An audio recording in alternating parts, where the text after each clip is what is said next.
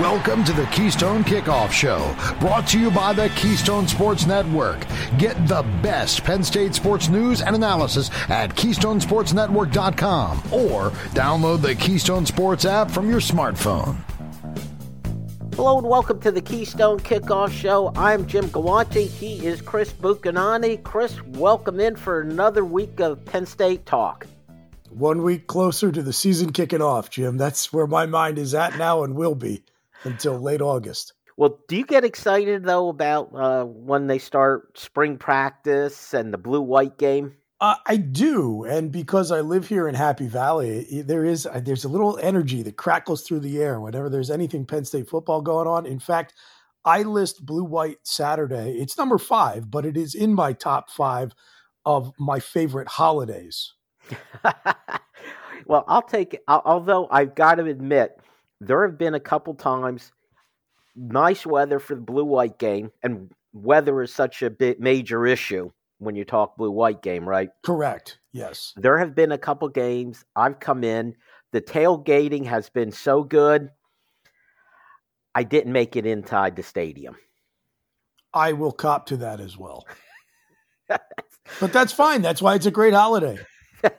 That is true. I mean, that's what I like about the blue-white game. I'm, that fair weather fan, literally. Give me the good weather. I will make the drive into town, but I'm probably more anxious for tailgating than I am. Yes, I'll come home. I've taped the game. I will watch it. But if the tailgating is good, the temptation is great. Anyway, let's move on to the news of the week. And Chris, major surprise here. The NCAA lost again in court. They are like the Washington Generals of the American legal system. Yes, Jim. Who could have seen that coming? Essentially what happened is the NCAA wanted to punish Tennessee for some NIL violations, essentially that they were, or their representatives were trying to create an inducement for players to go to Tennessee. With the NIL going on, the one rule that they actually have or had was you can't use NIL money as an inducement to either enter the school from high school or transfer in. So very quickly, the Attorney General at Tennessee, and I think also from Virginia, decided to go to court on this, and they slapped it down right away. Now, it was, I guess, what's it called? Temporary injunction to allow this to go on. Yes. So for now, it's okay. It could still go to court, but with this as the precedent, I suspect the NCAA would lose again if they took it to court. So what does this all mean, Chris? Well, so to backtrack a little bit, just to look at the situation that we're in, there are 3 things that I see going on here. Number one is the fact that clearly, like the NCAA in college sports, the foundation is built on quicksand. Like what is underlying this injunction is that the social and legal trends are all flowing in one direction, which is why the NCAA just keeps losing every time they get into the courtroom. And that's the belief that the equation between the balance between the money coming in and the actual value source of the labor that produces it. And I'm using that's like lowercase l, not the legal term labor, but just the effort is so off that we now need to take immediate steps to correct it more in favor of the players. So the whole concept of amateurism on which the existence of college sports has been predicated through our entire lives, that's disintegrating as we speak. So that's problem number one. When you're on such shaky ground to begin with, then you're off to a terrible start. Then there's also the fact that within the NCAA's Byzantine system of rules and enforcement, they have basically left NIL to just sort of roll across the plains like a tumbleweed. There's been very, very little effort to try to put their arms around it and create structure and make clear guidelines as far as what's allowed and what's not. And I think that's for two reasons. I think part of it is because the organization itself, whether they would come right out and admit it or not, there was an internal realization that they were losing their grip on the sport, and this was just too big for them to try to adjudicate. So I just don't think they had the resources to do it, and I don't think they really understood it. I don't think there was internal to the NCAA an understanding of what this was going to be exactly, and how they could even put rules around it. It just kind of came on them so quickly. And so that leads to the third problem, which is, their foundation's built on quicksand. They don't have a clear set of rules. And then the one rule they do create, they're only equipped to very selectively enforce. The old Jerry Tarkanian line, right? Like the NCAA is so mad at everybody cheating that they've decided to punish Tennessee. Now that's paraphrasing because he used some small Division III school name. But any way you slice it, if I am coming at the NCAA in terms of court of public opinion or actual, court of law, they're just so outclassed, so far over their skis that, they've been on death watch for a while now. And I think we're approaching the 0 hour. In our next segment, Chris, we're going to put the NCAA out of its misery and talk about that, where it would go. Let's stick. It is a generally useless and largely contemptible organization, and that was my opinion before the Penn State scandal in 2011. And now, of course, I could have given you chapter and verse about things that were bad about the NCAA on, June 11th, 2012. And now I can give you one other big reason that I think they're really, really bad. Well, and the sad part is they could have preempted all of this when they have that, billion-dollar industry, and they're not sharing any of it with the actual players. But I wanted to ask you about where we're at now, and a lot of people talking about this ruling, the NIL.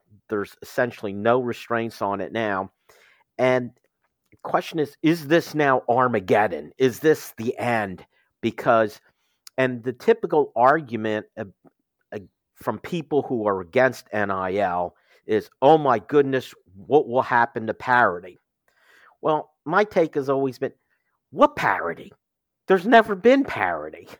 So, and we could go back decade after decade in college football with demonstration of the lack of parity. So my question is, we all fear this, but in the end, is it really going to make a change on the field? Well, I don't think this makes much of a difference at all, to be honest with you, because all of this was going on already. It's like I said, July 1st, 2021, the NCAA just basically says like, okay, guys, it's the Wild West. I know that analogy gets used a lot, but it's apt. They just do whatever you want. And so, of course, if you're going to have an unrestrained system where all of a sudden, the old bagman, McDonald's bag full of cash, SEC world comes above board, and these programs slowly start to figure out, hey, maybe we have to do some workarounds with a collective or whatever. But we're in a talent marketplace, a literal marketplace where we got to go out and buy talent. Of course, that money is going to be used to induce recruits.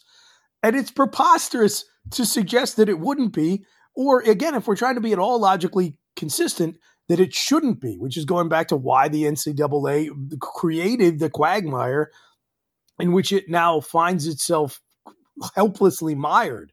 So all this stuff has been going on already. That's why I thought it was really terrible that they were going after Tennessee as if they were the only ones. Every school's doing it. Every school, I promise you. And I think it's actually better now that we can have it all above board. and out in the open. So, yeah, I think the belief that NIL was going to impact parity was always maybe a little misguided, because college sports by its nature has always been a sport of haves and have-nots. In fact, if you look back at the last season and the number of schools that were in contention for the playoff spots and how attractive the 12-team playoff bracket would have looked like if it existed for 2023, you can even make an argument that compared to the previous 9 years of the 14 playoff, it's possible that NIL has actually leveled the playing field and created a little more parity where it didn't exist previously. So then you ask the question, how does this particular injunction, this ability to just like openly, entice recruits and, quote unquote, tamper with players on another team's roster by offering them money, how does that impact the sport? I think very, very little, because all of it was going on anyway. And I am of the feeling that this actually may help with parity, because it introduces a new variable to how a team could, how a school could build a team. So prior to this, we had, Alabama and Georgia and Ohio State. They were at the elite. Other teams could not compete with them because it was, the coaching staff, the reputation, the tradition, the amount of money that went into coaching staffs and into facilities and all that made those schools at the top. Now, all of a sudden, if all it takes is money to get into the game, another school could say, hey, wait a minute, it's worth it for us. So an Ole Miss could say, we're going to invest in this. We're going to invest in players, and that'll give us a chance to compete. So I'm of the feeling we may actually get more parity because of it, Chris. I think it's possible. And like I said, I think there was some evidence for that this past season, that maybe you're going to see the pool of legitimate, whatever you want to say, Final Four or national title contenders, certainly playoff contenders, is going to expand as a result of what you just said. And look, we'll talk about it a little bit more in the next segment. But the one thing that I am a little nervous about is what we refer to as like the tampering. You can't have a system where it is just open season and you're like constantly having to re-recruit the players on your own roster. I mean, that's just asinine and not healthy for the sport. So that's something they're going to have to address and button up long term. They will. And as you mentioned, next segment, I'm going to ask you the question, okay, if the NCAA is incapable of running this, should it be run a different way? We'll talk about it when we get back right after this break. Having multiple sportsbook accounts is the simplest way to get the best available odds, and there's never been a better time to sign up. When you visit our page, signupexpert.com/KSN, you'll be connected to all the sportsbooks in your region. All of these sportsbooks have valuable sign-up offers for new users, and through our link, you'll automatically receive the top offer at each one. If you want to take advantage of these benefits, sign up for your next sportsbook at signupexpert.com/KSN or see the preferred sportsbook button on our app. It's quarter number 2 on the Keystone Kickoff Show, brought to you by the Keystone Sports Network. Get the best Penn State sports news and analysis at KeystoneSportsNetwork.com or download the Keystone Sports app from your smartphone. Hello and welcome back to the Keystone Kickoff Show. He's Chris Buchanani. I am Jim Galante. It's quarter 2, and we are talking about the NCAA and the most recent ruling, Chris, that went against the NCAA. They went after Tennessee, and they went to the court. The NCAA, just if you were betting money against the NCAA through the years in the court system, you're a rich man now. Because the NCAA doesn't win those at all. But it kind of leads to the question, okay. They lost 9-0 at the Supreme Court. How's that even possible? Yes. You'd think you just show up, it'll be split between party lines like everything else. But no, not only did they get shut out 9-0, they got scolded in the ruling, okay, the written ruling. They lost as bad as you could. They should have mercy ruled it, okay? That's how bad they lost. And it kind of leads to the question, okay, what now? And you and I have both used the same quote from Winston Churchill, who said, democracy is the worst form of government except for all the others. So, can we use that same kind of phrasing for the NCAA, or is there a better form of collegiate football government than the NCAA? Is there another path to travel, Chris? Before I answer that question, I do just want to note it didn't have to go down this way. I think you alluded it to when we started this conversation. Like these are very intelligent people who are holding these positions. Okay. You can't get into this line of work and be in that field without having brain power. But one thing I always say is that intelligence is a characteristic, not a virtue. Okay. It's all about what you do with your brain. And there are a lot of dumb, smart people. And I think the halls of the NCAA headquarters in Indianapolis are chock full of dumb, smart people. And so these people are also greedy and they're also short-sighted.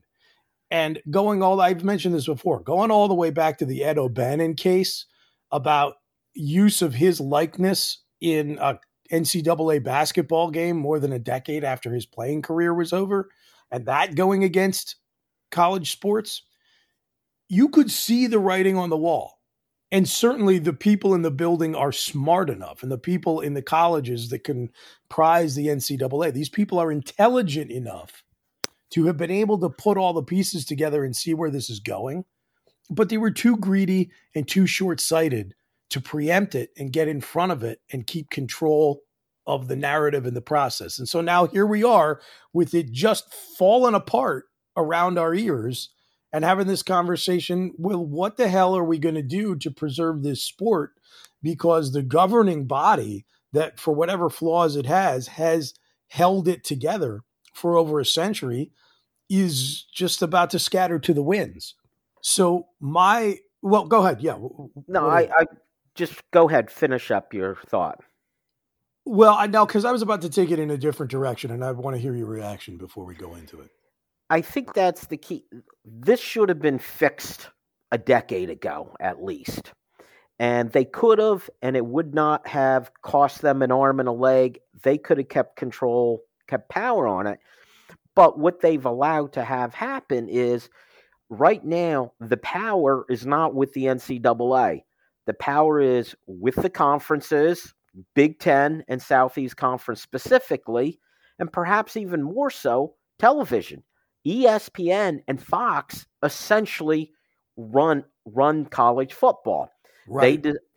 If they didn't want more playoff games, it wouldn't be a 12-team playoff, Chris. If it wasn't for Fox, you wouldn't have those West Coast teams entering the Big Ten. So all of these things now happening, it's being run by the conferences and probably even more so by television. Yeah, and to your analogy, it wouldn't have cost them an arm and a leg to keep control of it, but it might have cost them an arm and a foot. I mean, it would have meant literally giving up some of the money that was flowing into the system. And I don't know whether the decision was conscious or, again, it was just a function of being short-sighted. But either way, it got to the same point, and that was, we are just going to squeeze every last nickel out of this current system until someone, be it the courts or Congress or whomever, comes in and just shuts us down completely. So instead of having like a slow ramp into whatever was coming next, they were like, no, we're just going to keep our foot on the accelerator. We're going to keep every single penny as long as we can take it. And then at one point or another, the road's going to run out and we're going to go off the edge of the cliff. So yeah, the history of how college football bridges from what it was into what it's going to become is not going to be kind to the people who have been in charge of the sport in the 21st century. Go ahead. No, I was going to say, then what next? What can be done? So I'm of the probably unpopular opinion that I have been thinking about this a lot and looking at it from a bunch of different directions. And it seems inevitable that there is going to be a culling of even the FBS programs now in between a top and a lower tier. So really, we're talking about the Big Ten and the SEC and maybe a few programs out of the ACC that can get absorbed into one of those two conferences? Real quick, how many teams do you picture in that? Probably somewhere between 40 and 48. The only issue I have with that, or I think they will have with it, is if you just reduce it by that much, you still need teams to lose, okay? Yeah.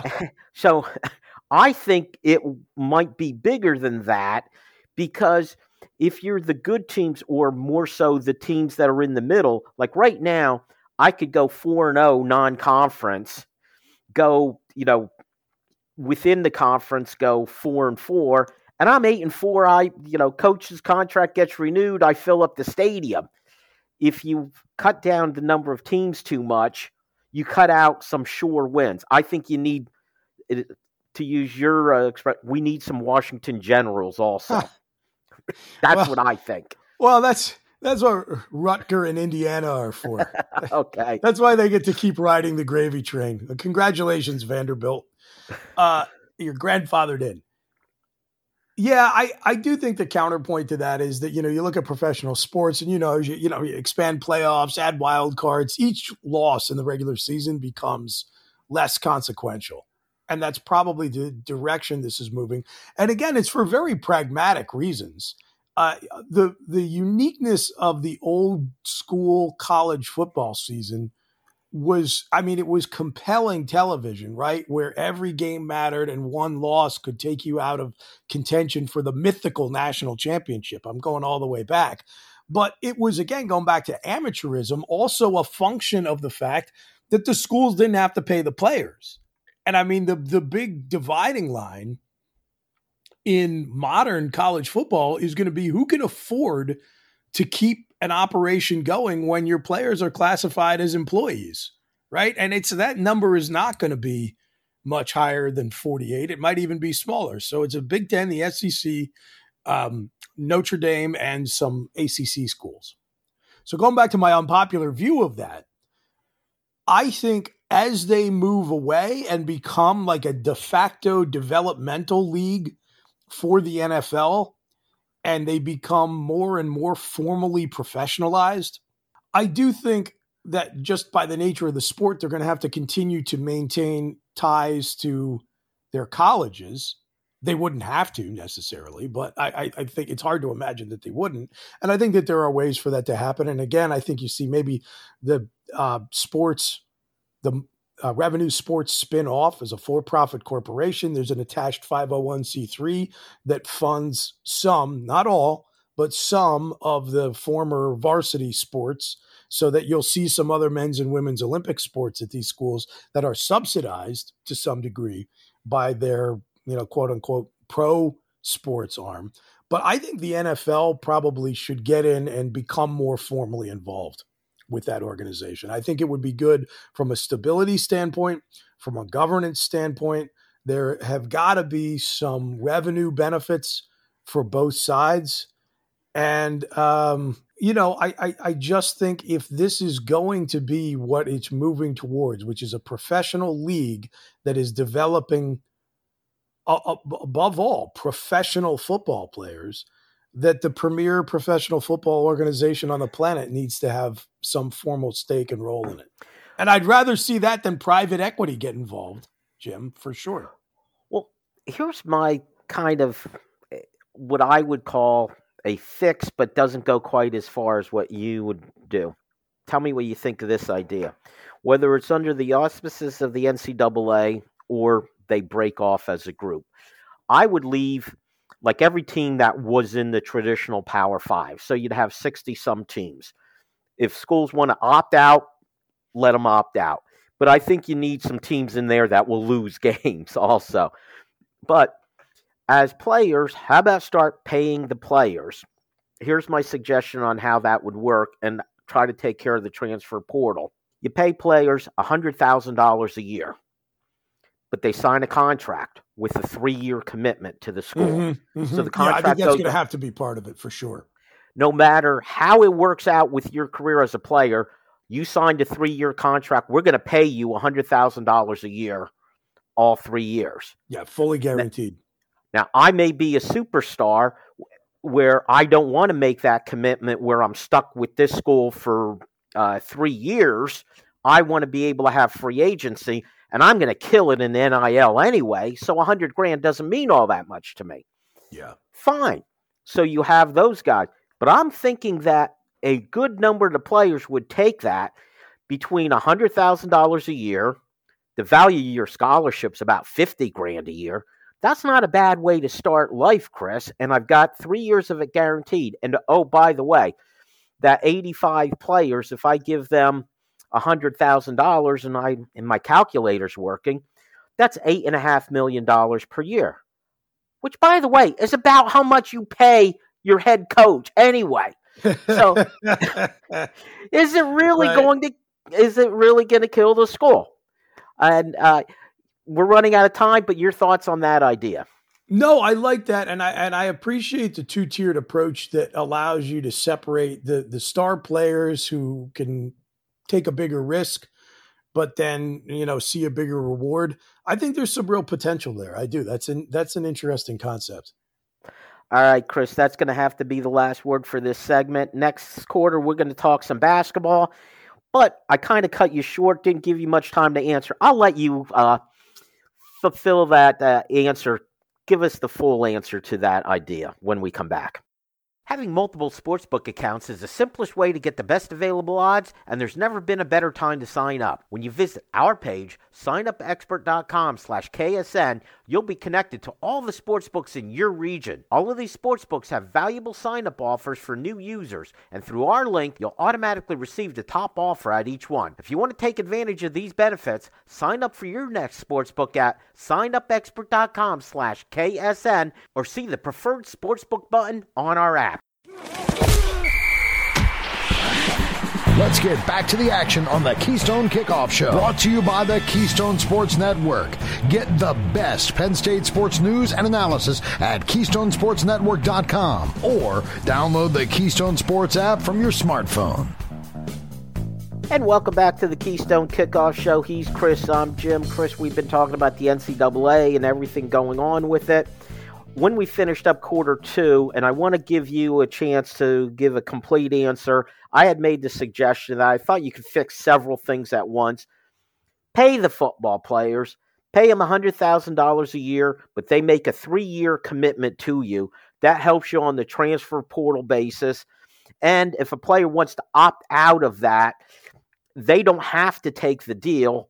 If they're a star player, think they could do better, and want to maintain their free agency after every year, they could choose not to. But I think a good number, if not a good majority of the players would take you up on that deal. Let me let you finish the thought on that idea. Yeah, like I said, I do think the two-tiered system is it's a really interesting idea. I have to think about it a little bit more for sure, because one of the problems I think we have right now in this weird interstitial period between 2019, when OG college football died, and some future year in the 2020s when we settle on what it's going to be, is I think it's bad for the health of the sport that I, as a fan, don't know who's going to be on my roster from season to season and sometimes month to month. If you bring in Storm Duck and he's here for like half a cup of coffee and then he's at Louisville, right? That's not good for me as a fan.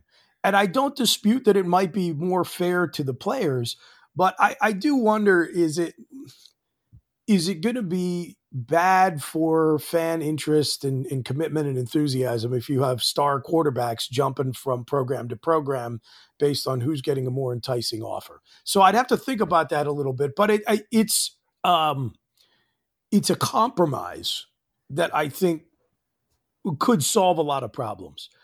I do think one of the issues is, so I like your system. I do just see one of the issues cropping up now with the conversation around the NCAA football video game from EA. Their deal was, we're like, look, there's like 15,000 of you. We want to get into this game. It costs a lot of money to program one of these things. And it's a for-profit enterprise. We're not a nonprofit. We're trying to make a little money on this thing. So if you want to be in the game and get $600 and a free copy of the game. Well, now there's a group that is like, there's no official trade organization for college football athletes, but there's a group that's trying to present itself as one. And they're saying, oh, this is a bad deal. They're getting, they're getting screwed. They're not getting enough money. And there are many, many, many players who are like, whoa. I just want my $600.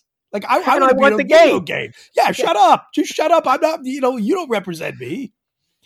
And I do think, all these things you're talking about, the 3 years and $100,000 and like, what are the rules? What are the restrictions on that? What's your commitment as a player? All of that is going to have to be collectively bargained. And when you look at the pro sports and the difficulty of collective bargaining, like when there's a player lockout and the view of the ownership is like, well, listen, let's just starve them out because they have a few star players at the top and a lot of rank and file guys who do kind of live like that lifestyle's equivalent of paycheck to paycheck. Let's just hold them out. Well, listen, the majority, but vast majority of people in an NCAA players union, even if it's only like the 48 schools we talked about previously, they're not going to be going to play in the NFL. It's mostly going to be guys who want the $600 and to be in the video game. And there's going to be difficulties just because of the massive number of guys involved to get to a players association that is cohesive enough to have real power at the bargaining table. So that's one fly I see in the ointment here. It's going to have to happen. But I think figuring it out and getting your arms around it is going to be a big problem. And we see how labor negotiations go in this country. It is not unlikely that whatever entity ends up negotiating on behalf of players in the future is going to get jerked around a little. And so there's going to have to be a lot of wrangling. And I hope retaining the spirit of this sport from where it started, a little bit of goodwill on the side of the colleges and universities that are being represented on the other side, on the management side, quote unquote, that we get to something that can create a sport we can all continue to enjoy that is, both sustainable and fair for all the players who are involved. But anyway, I do want to talk a little bit about return to rec, so I don't want to opine on that for too much longer. We'll have plenty of time through the off season to talk about it more, Chris. For sure. And I'm just telling you, the end result is you're going to end up saying, Jim, I should have just listened to you from the start. You had the right idea. I do like it. I like your proposed system for sure. Let's move on. Let's talk about the Rec Hall miracle. You were there, Chris. I watched it on TV. Loved it. What a great show it was watching it. What was it like to be there? And what is your plan going forward using Rec Hall for basketball? Yeah. So whatever you can say about year one of the Mike Rhodes era, and I think there was a lot of positives to be taken from it here at Penn State, despite, as of our recording, the basketball team being at 500 and a game under in conference play, they are 2-0 in buildings designed by architect Charles Z. Clowder. Because as true Penn State basketball fans will know, earlier this season, Penn State defeated Michigan in Philadelphia's The Palestra, one of the great meccas of college basketball. And both Rec Hall and the Palestra were designed by the same architect.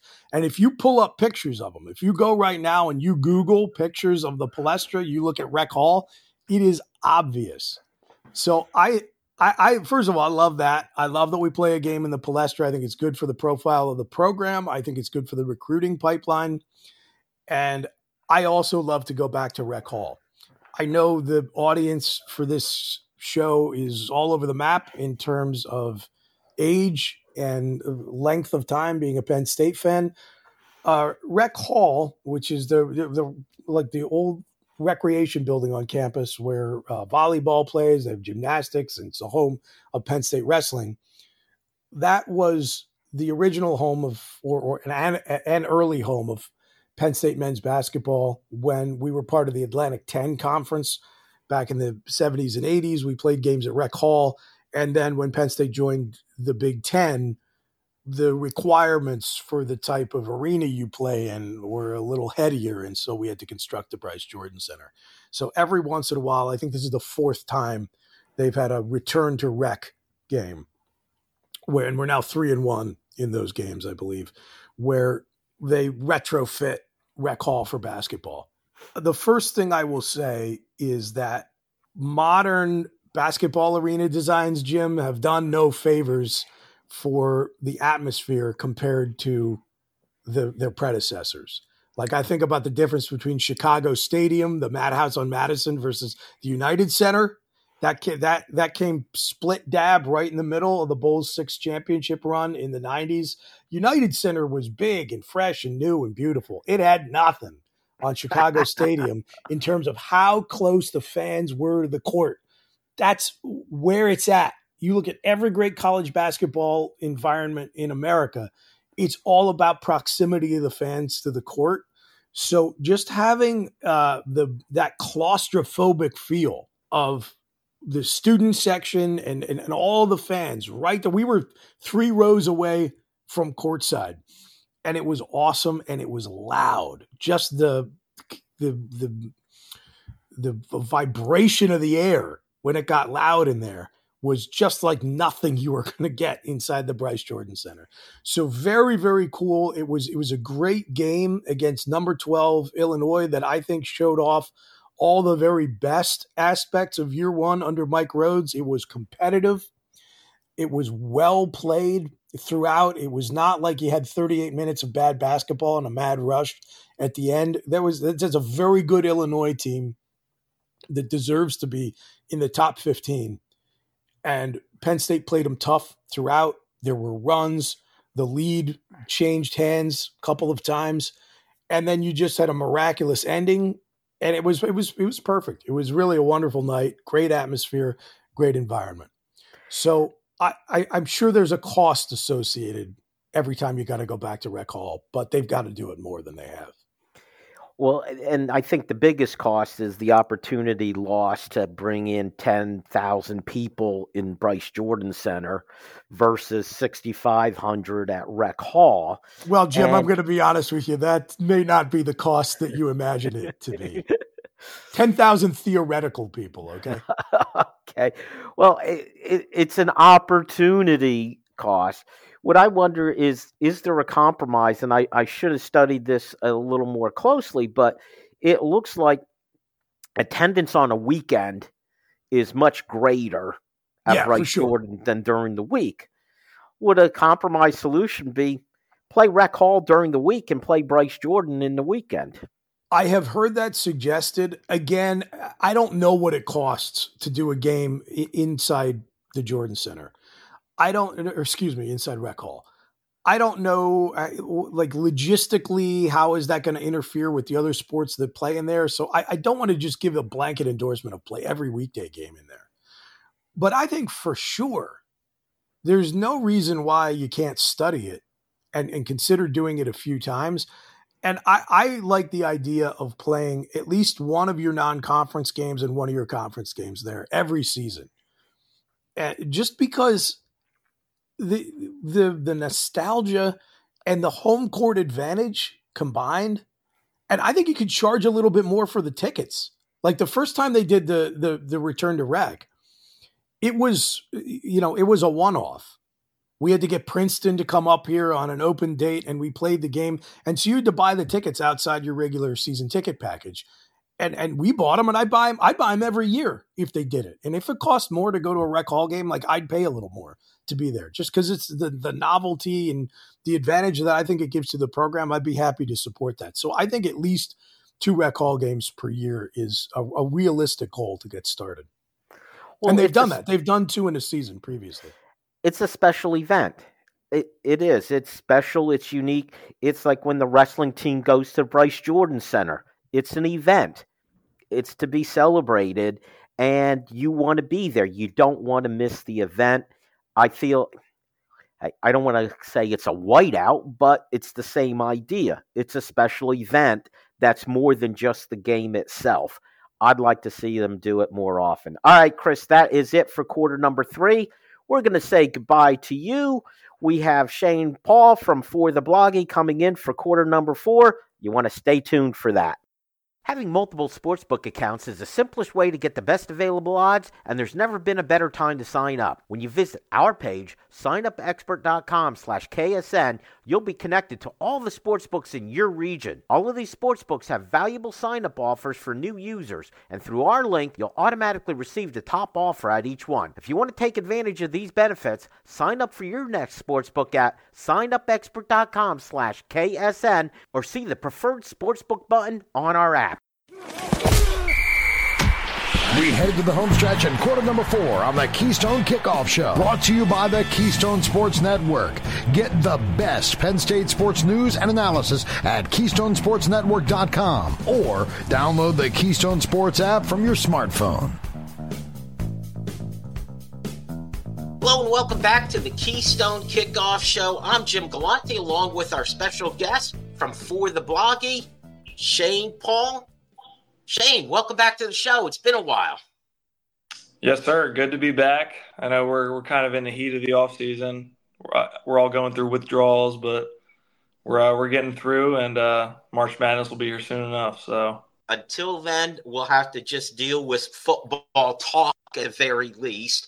And one of the great topics is new offensive coordinator at Penn State. A lot of folks are excited about Andy Kotelnicki coming in.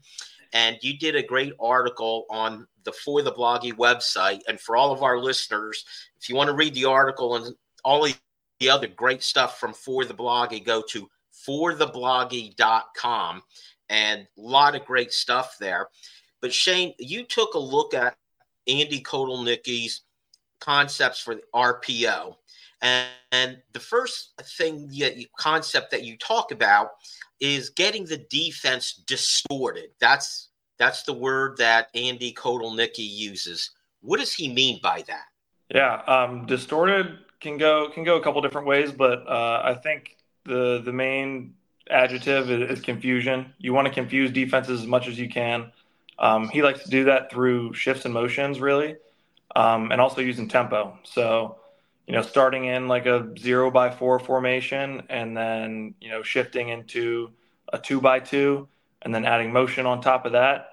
You'll see defenses pointing everywhere, trying to, rotate safeties in and out of the box. And it creates distortion because you're forcing them to communicate. Well, let's talk about how motion does that and how that works. Just by putting a couple players in motion, moving around across the formation, that also gives a message to the quarterback too, doesn't it? Yeah. So this is actually a way that Andy Kotelnicki likes to kind of structure his offense. He ran a lot of stuff at Kansas where he would empty out the backfield, so send the running back on like an exit motion, and it creates an easy read for the quarterback. So you can, a run concept of your choosing up the middle with a swing screen to the running back, and if a linebacker or in some cases a safety runs with the backer, it immediately tells the quarterback he's running because they now have numbers in the box. So motion just kind of it gives easy answers, and it's a way for the quarterback to kind of settle into the game and always stay right. And it was interesting. It sounded like at some points that there's the quarterback actually pre-snap could read the defense enough to know what he's going to do. Typically, when I hear people talk about RPO, it puts a specific defender in conflict, that the quarterback is reading that one defender. It may be the defensive end or a safety or a linebacker. And post-snap, you read, does he take the step forward? Does he take the step back? But it looked like with some of these concepts, it was even before the snap is even made, a player goes in motion, took a couple defenders with him, and all of a sudden you had numbers in the box. I have 5 or perhaps 6 blockers, and there's only 5 defenders in the box. So I'm actually making a decision as a quarterback before the ball is even snapped. Is that correct? Yeah, so that's kind of a way to settle quarterbacks into the game. like you said, you're creating a very concrete black and white yes or no system. Does somebody run with our motion guy? If so, I'm going to keep the ball up the middle. If not, then we have an answer outside. And that was interesting because, like I said, typically you see an RPO or have it explained, it's always post-snap, you're reading a specific defender. So now, if we have the concept with the RPO, someone's in motion, maybe takes people with them, and then the obviously still RPO, you have options of running or passing the ball. But I found it interesting. This is the first time I read with the idea of a specific route complements the RPO more than some others. And you talked about using a glance route. First of all, can you explain what a glance route is and why that's so much more effective in an RPO offense? Yeah, I might be a little biased. This is definitely my favorite route in football, but I like to describe it as kind of like if a slant and a post had a baby, it would be a glance. Typically run at 5 steps. It's a lot of times measured by steps, but that usually comes out to like 8 to 10 yards. And I like it for a couple reasons. One, it times up really well with RPO. So if you think about like a hitch, for example, that receiver is going to be coming out of their break within 1.5, 2 seconds of the ball being snapped. So that gives the quarterback that much time to make a decision. It also gives whoever the conflict defender is that much time to kind of sit in the gray area, which then leads to misreads, that kind of stuff. The beauty of it with the glance is that it takes just long enough that the conflict defender has to declare themselves. So typically it's with a safety. So I think I highlighted this in the article. If a safety keys on the run, they're going to have to do it by the time that the glance route is being kind of broken to the post or to the slant. So it leaves a void. It just times up really well with the play overall. And the other thing that you pointed out that I thought was interesting is some of those, like a hitch route or just where a player settles in, he's not moving. With the glance route, he's already in motion. So if you hit the receiver in stride, the yards after catch are going to be much greater. Yeah, that's a common football philosophical point these days is throwing to receivers while they're moving. The majority of that is because there's kind of been an uptick in man coverage, and running a hitch or a curl against man is just never going to be where you want to live because, I mean, think about it. If I'm trying to get away from you, I'm going to have much more success with that when I keep running instead of stopping my feet. So that's kind of why teams are starting to get away from running that stagnant route tree is because you're kind of putting yourself in a box when defenses play man. And I'll tell you what, I love reading information about football. Like you said, this is that long off season. So this is the time for Jim to learn things. And you used an expression called a flop read. Could you explain what that is for our listeners? So most of the times when the RPO came out, 5-10 years ago now, defensive coordinators were scrambling, trying to figure out how we're going to defend this thing. And the way they defend everything is they try to find tendencies. So like you go to the University of Georgia, you go to Ohio State, and the defensive office, they're going to have binders full of their rivals and their tendencies. And something that people found with RPO is that whichever side that the quarterback turns his shoulders to, so whichever side that his chest is facing, that is the side in which that the route he's reading is on. So the flop read kind of counters that because say the run is going to the right, so the quarterback turns his shoulders and they're now facing the right sideline, but he'll turn all the way and look back to usually the weak safety. And that it's a tendency breaker essentially because now you're reading the safety opposite of where your shoulders are pointed. And defenses were essentially shifting the coverage to the side in which the quarterback was facing. So they were leaving huge voids kind of on the backside. So the flop read was a way to take advantage of that and keep defenses honest. Okay, so now the other thing that you talked about here is when we talk about RPO, There's also concepts that people confuse it with a zone read, where the options are the quarterback to hand it off to the running back or perhaps run himself. We've talked about that a lot on our show. And the issue has always been, well, Drew Aller would never keep the ball on that particular option. Now, in Andy Kotelnicki's offense, he has the quarterback keeping the ball. And is that going to be an issue now with Drew Aller as the quarterback? I started following Andy Kotelnicki when he was at Buffalo. They had really explosive offense in the MAC there. And he had, I believe, Kyle Van Treese was his name, who he wasn't quite as big as Drew Aller, but similar athletic capabilities. And he kind of just structured the offense to eliminate quarterback runs for the most part. I can assure you he's going to Drew Aller carried the ball a fair amount this year, more than I thought he would. I don't think that number will go down at all. But I don't think we need to be scheming up, runs for Drew, and I don't think Andy does either. If I had to guess, it would be a lot more draw and like quarterback counter, things that are inside the tackles and don't really require him to capture the edge. But overall, I don't think that the true triple option stuff that he ran at Kansas will be implemented in Happy Valley, unless for whatever reason we get number 9 in the game somehow. So we'll see. If we see both Bowl, the interesting thing, and our listeners know all too well, I've talked about it over and over again, Penn State would run these read options, except the quarterback would never keep the ball. So why run that play if you're never going to let the quarterback run the ball? That kind of leads me to this question in the last minute or so we have left, Shane, is Mike Yurcich was an RPO guy also, and a lot of people are. What makes Andy Kotelnicki's RPO different from everybody else's?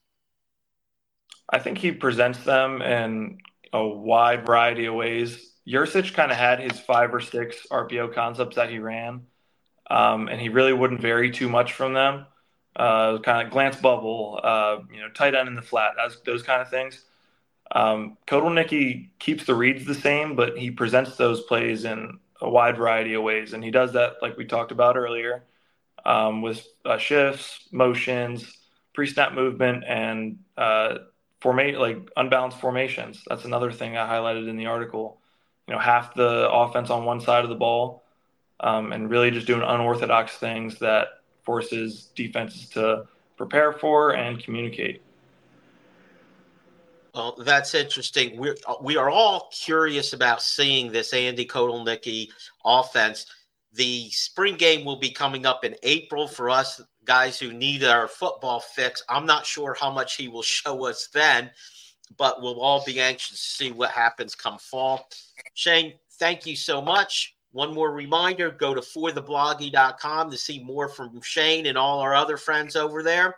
But for now, thank you all for listening. Make sure you join us next time on the Keystone Kickoff Show. Thanks, Jim. Having multiple sportsbook accounts is the simplest way to get the best available odds, and there's never been a better time to sign up. When you visit our page, signupexpert.com/KSN, you'll be connected to all the sportsbooks in your region. All of these sportsbooks have valuable sign-up offers for new users, and through our link, you'll automatically receive the top offer at each one. If you want to take advantage of these benefits, sign up for your next sportsbook at signupexpert.com/KSN or see the preferred sportsbook button on our app.